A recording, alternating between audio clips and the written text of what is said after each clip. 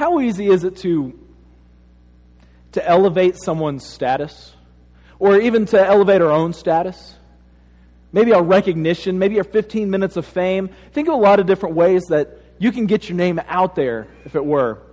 YouTube has become a huge benefactor in making people famous that would have no shot of being famous before. There's a guy, I don't even know his name. All I know him by is the Numa Numa Man. He does the Numa Numa video.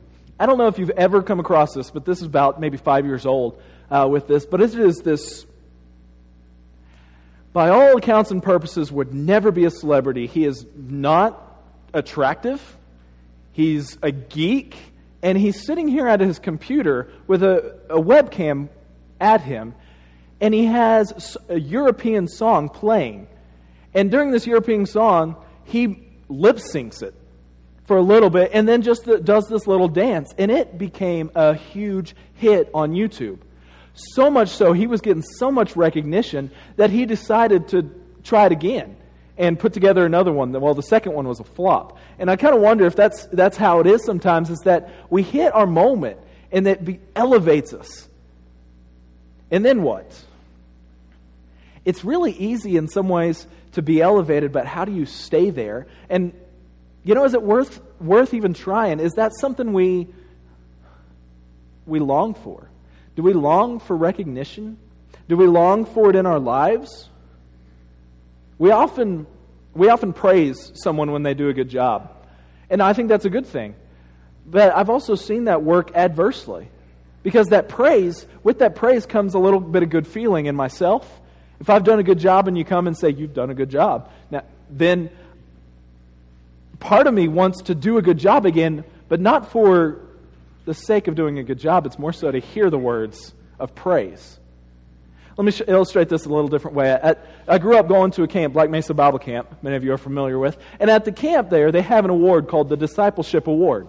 The Discipleship Award, its whole purpose is to honor one of the campers who is most Christ-like, who serves like Christ. Well, that's kind of a big thing, especially for us at a Black Mesa Bible Camp. We wanted to be the most spiritual. And that award basically says, you this week were the most spiritual. And that's just a good thing. But do you strive to win this award? I always thought that was kind of an oxymoron. If I tried to work to be the servant award, did it negate my purposes? I had a friend that I think it did. He worked really hard all week. Every time he was mopping floors, he made sure, if something needed to be done, someone was watching. And he ended up winning Discipleship Award that year, not because he deserved it, but because he was in the right place to do the works, and he got the praise for it. He admitted it later, and it just wasn't necessarily a good thing, but don't we seek that recognition? Even when we do good, we seek that a lot of times, and that can be our motivator rather than what is truly taking place. In the 3rd chapter of Acts, Peter and John were on their way to the temple to worship. They came to a lame man sitting by the gate, begging for alms, and they approached him. He asked them for money, and you probably remember their response: silver or gold we don't have, but what we do have, we will give you. What does he say? What do they say next? In the name of Jesus Christ, stand up and walk. And the guy gets up, his feet are restored, his ankles are restored, whatever ailment he had that couldn't allow him to walk, he gets up, not only gets up, leaps, praising God, just with the joy coming. Well, that miracle caused a problem for the chief priests and elders who tried to crucify Jesus. So they decided that they'd have to do something to silence Peter and John and the other disciples. Listen here to what chapter 4, verse 2 says. These leaders were very disturbed that Peter and John were teaching the people that through Jesus there was a resurrection of the dead.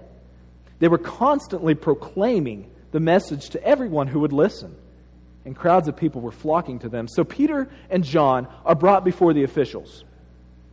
And they are asked this question: by what power or what name did you do this?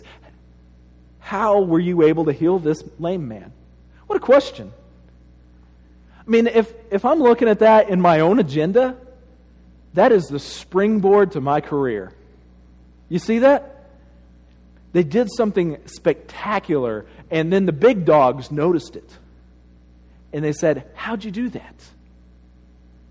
That's a springboard for a career if I ever saw one. That's one of those that you're just like, you're waiting for, and you just are able to say, well, let me tell you.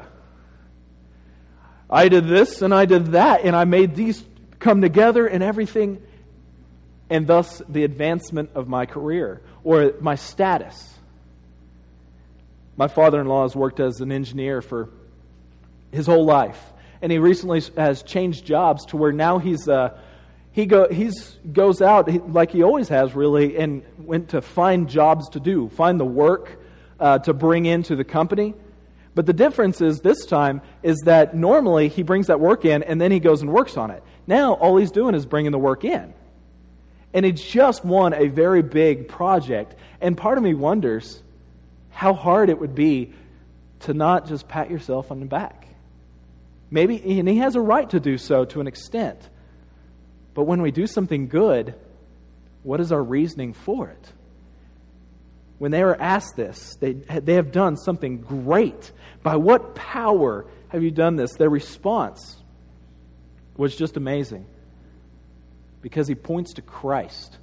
He says, it is not by power of our own names or anything like that, but it is the power of Jesus Christ. By the way, you crucified.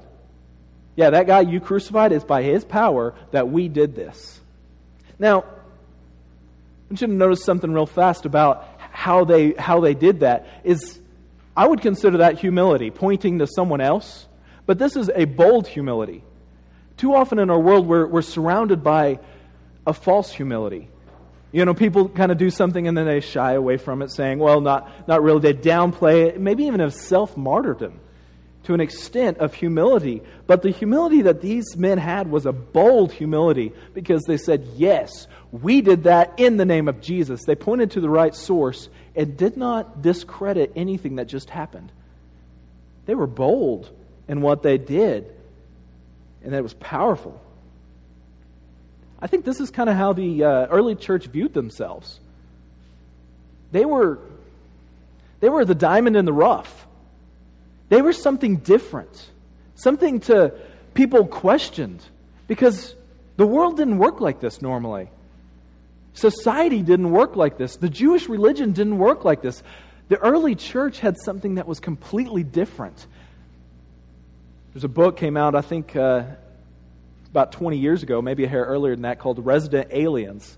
It talks a lot about that the church was aliens. They were the weirdos because they did things different.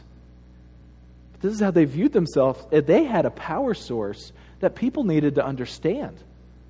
And that created a lot of interesting thoughts among people, I guess.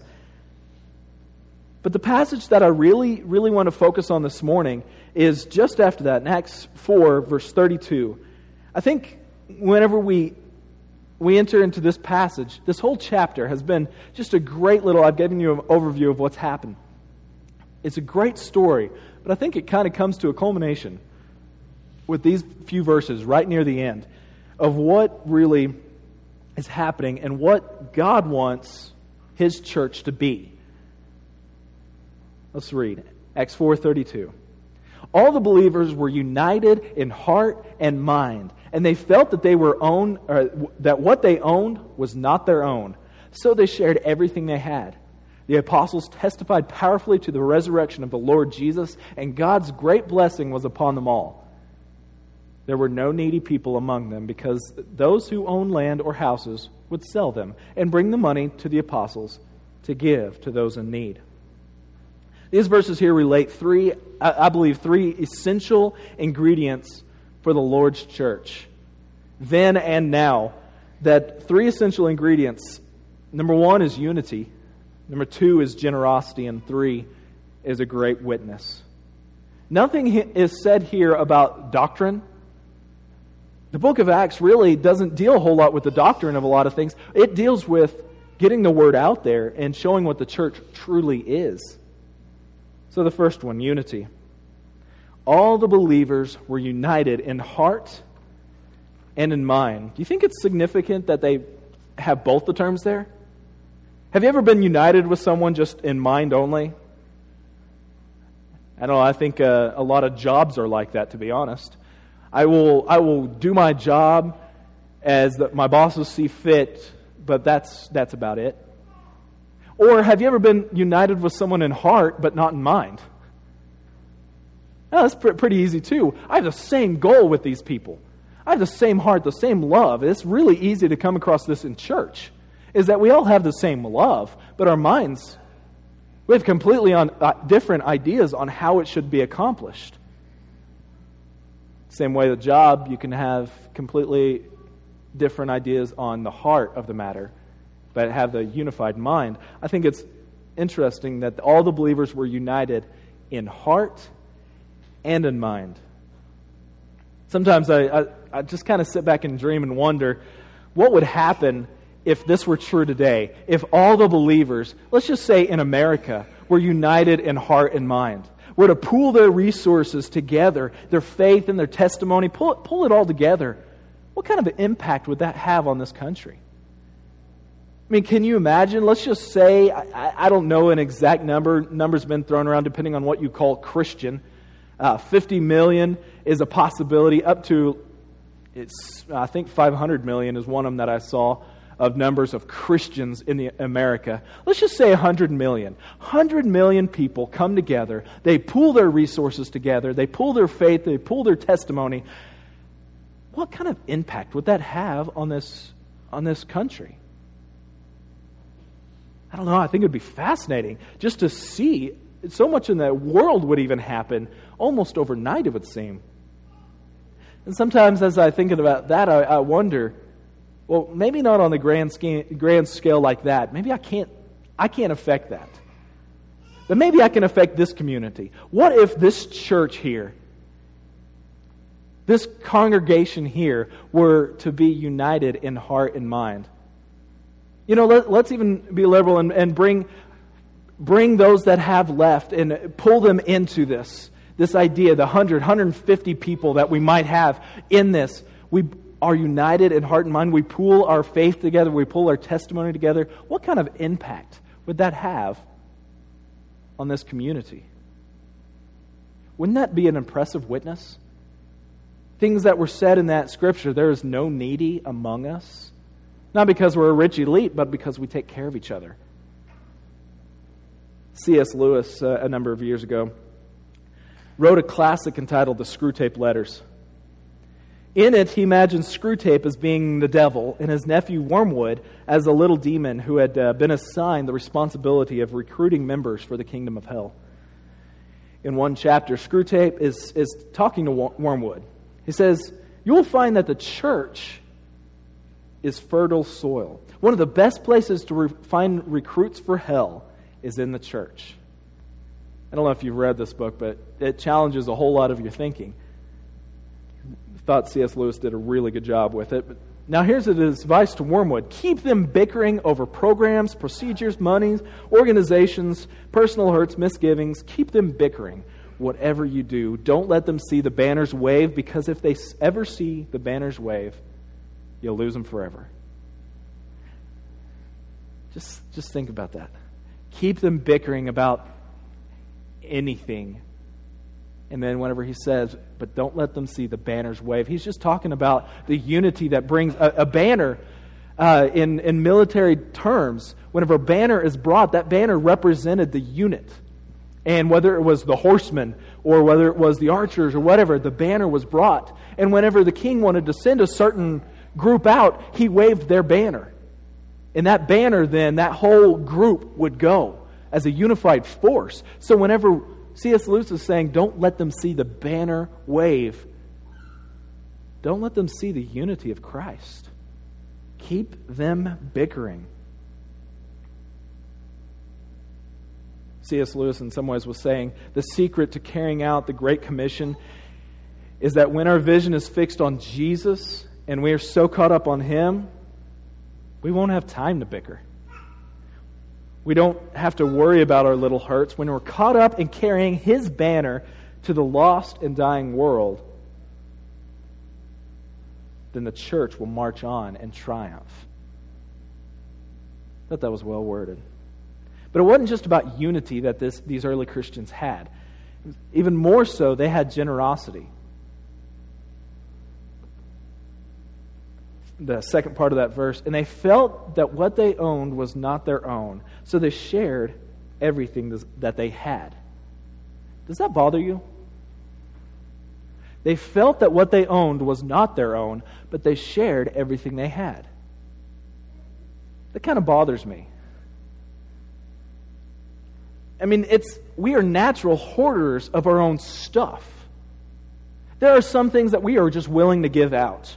Many of us are willing to give money to organizations, whatnot else, but if someone were to need something that just meant a lot to us, something that has been in the family for years, we have our excuses of whatever it may be. We are hesitant to let those go, to let those things go. And I got a lesson in this whenever I was in college. I went to Harding University, and while at Harding I learned a lot of things, but one of those personal property ideas you had to establish, because I was stuck in a room with a stranger. I knew him as my best friend, but still, we'd never roomed together, and it was my stuff, your stuff. And then some things that we shared, and that was okay. Well, then, halfway through my junior year, I go home for Christmas, and our house burns down. I lose absolutely everything that I had to my name. And I was distraught at first because I had all this stuff. We would kind of sit around and every once in a while just go, oh, the family pictures. Oh, my quilt that I made. Oh, and just go through these different things. And through the process, we did kind of realize, though, that it was just stuff. We still had our lives. Everything was still okay. That was just stuff, and it could be replaced. And in time, we replaced it. But I think I had a little bit different idea of stuff then at that point. I kind of hope that idea still continues. But whenever I went back to Harding for that next semester, I had a new car. It was new to me. I guess it was a new used car. And anytime someone needed a vehicle for anything, I didn't hesitate 1 second to reach in my pocket and throw them the keys. I'm not sure I would have done that before the fire, but I realized, you know what? When you don't have it, it's okay. It's okay. And I hope that those things have transpired into my life and continued. But I've got a new appreciation for stuff. Or maybe it's not just stuff that we have for our homes and our lives. Maybe it's our building here. I've seen a building turn into more of a sanctuary in so many congregations that this is a place where you can't do this, can't do that, can't bring food or drink in. You can't really use it, is the way I interpret it, except on Sunday mornings. Then it can be used. But other than that, I'm sorry. Before I went to university there in Canyon to be the youth minister, I was told of the story of the carpet in the gym. It wasn't too many years before that they just put new carpet in. And I was looking at it saying, well, it could really use a cleaning. And one of the deacons came to me and he pointed at a spot in the carpet that had an obvious stain. He said, you want to know the story of that? I said, sure. He said, when we first got this carpet, there were many members that started bickering about what can and can't be done in here. He goes, we built this building to be used. He said, so while no one was looking, well, a few of us were here. I took my cup of coffee, poured it on the carpet. He said, first stain's done. Now let's use this building.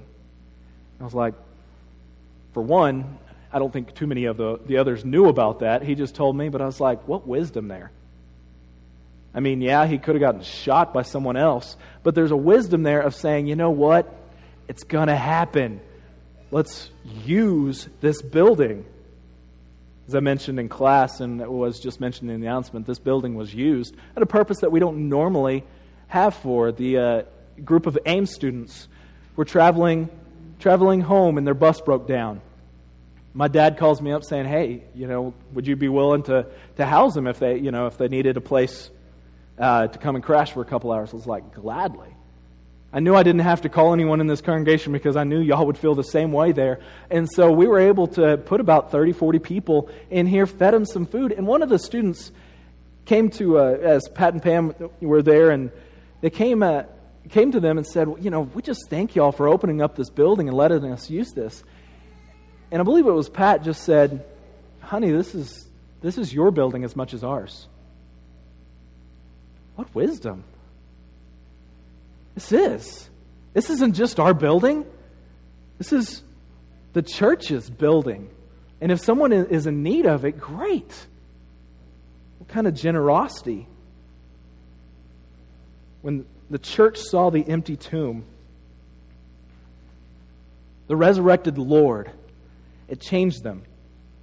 They became excited about what He had, and through that process, they became generous.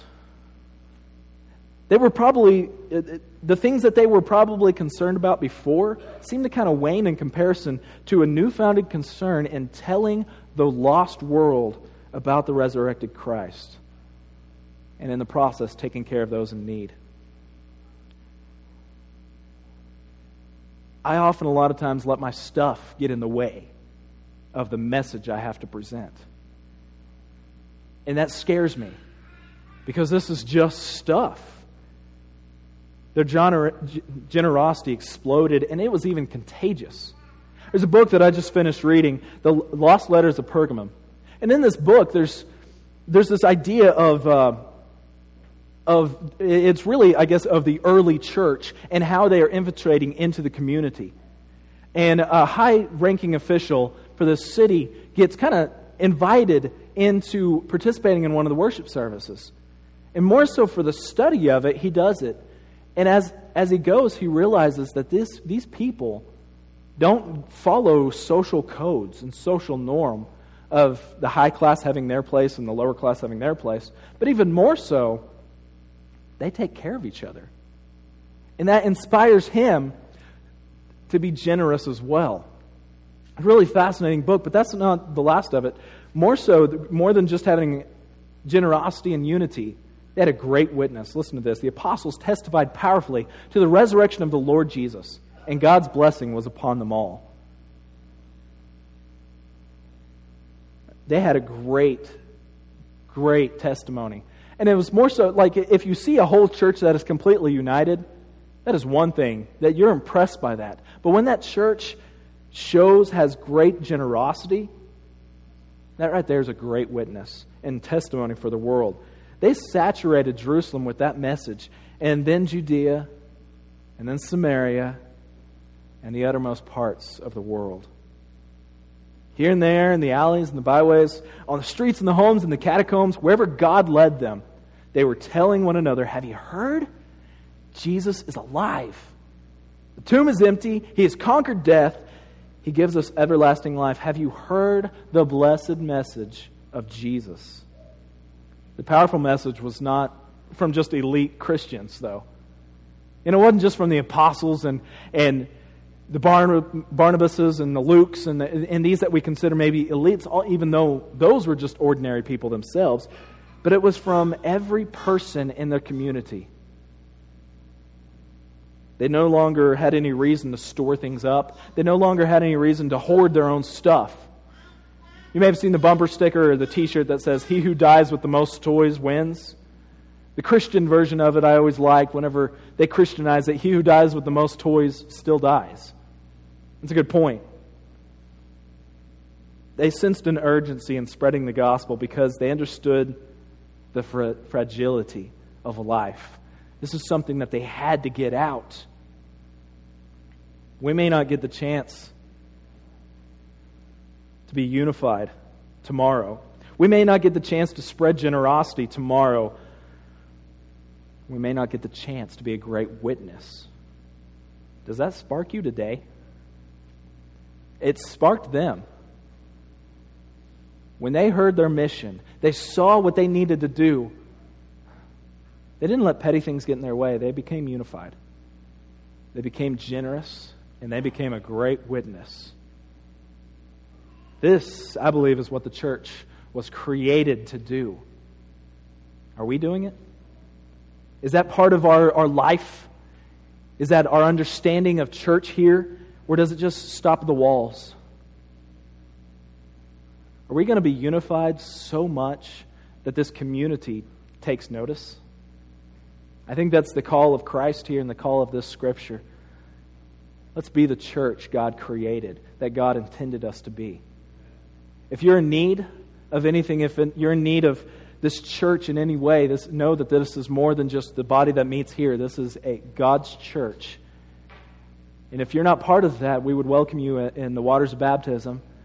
Or if you are in need of any other thing, please come forward as we stand and sing.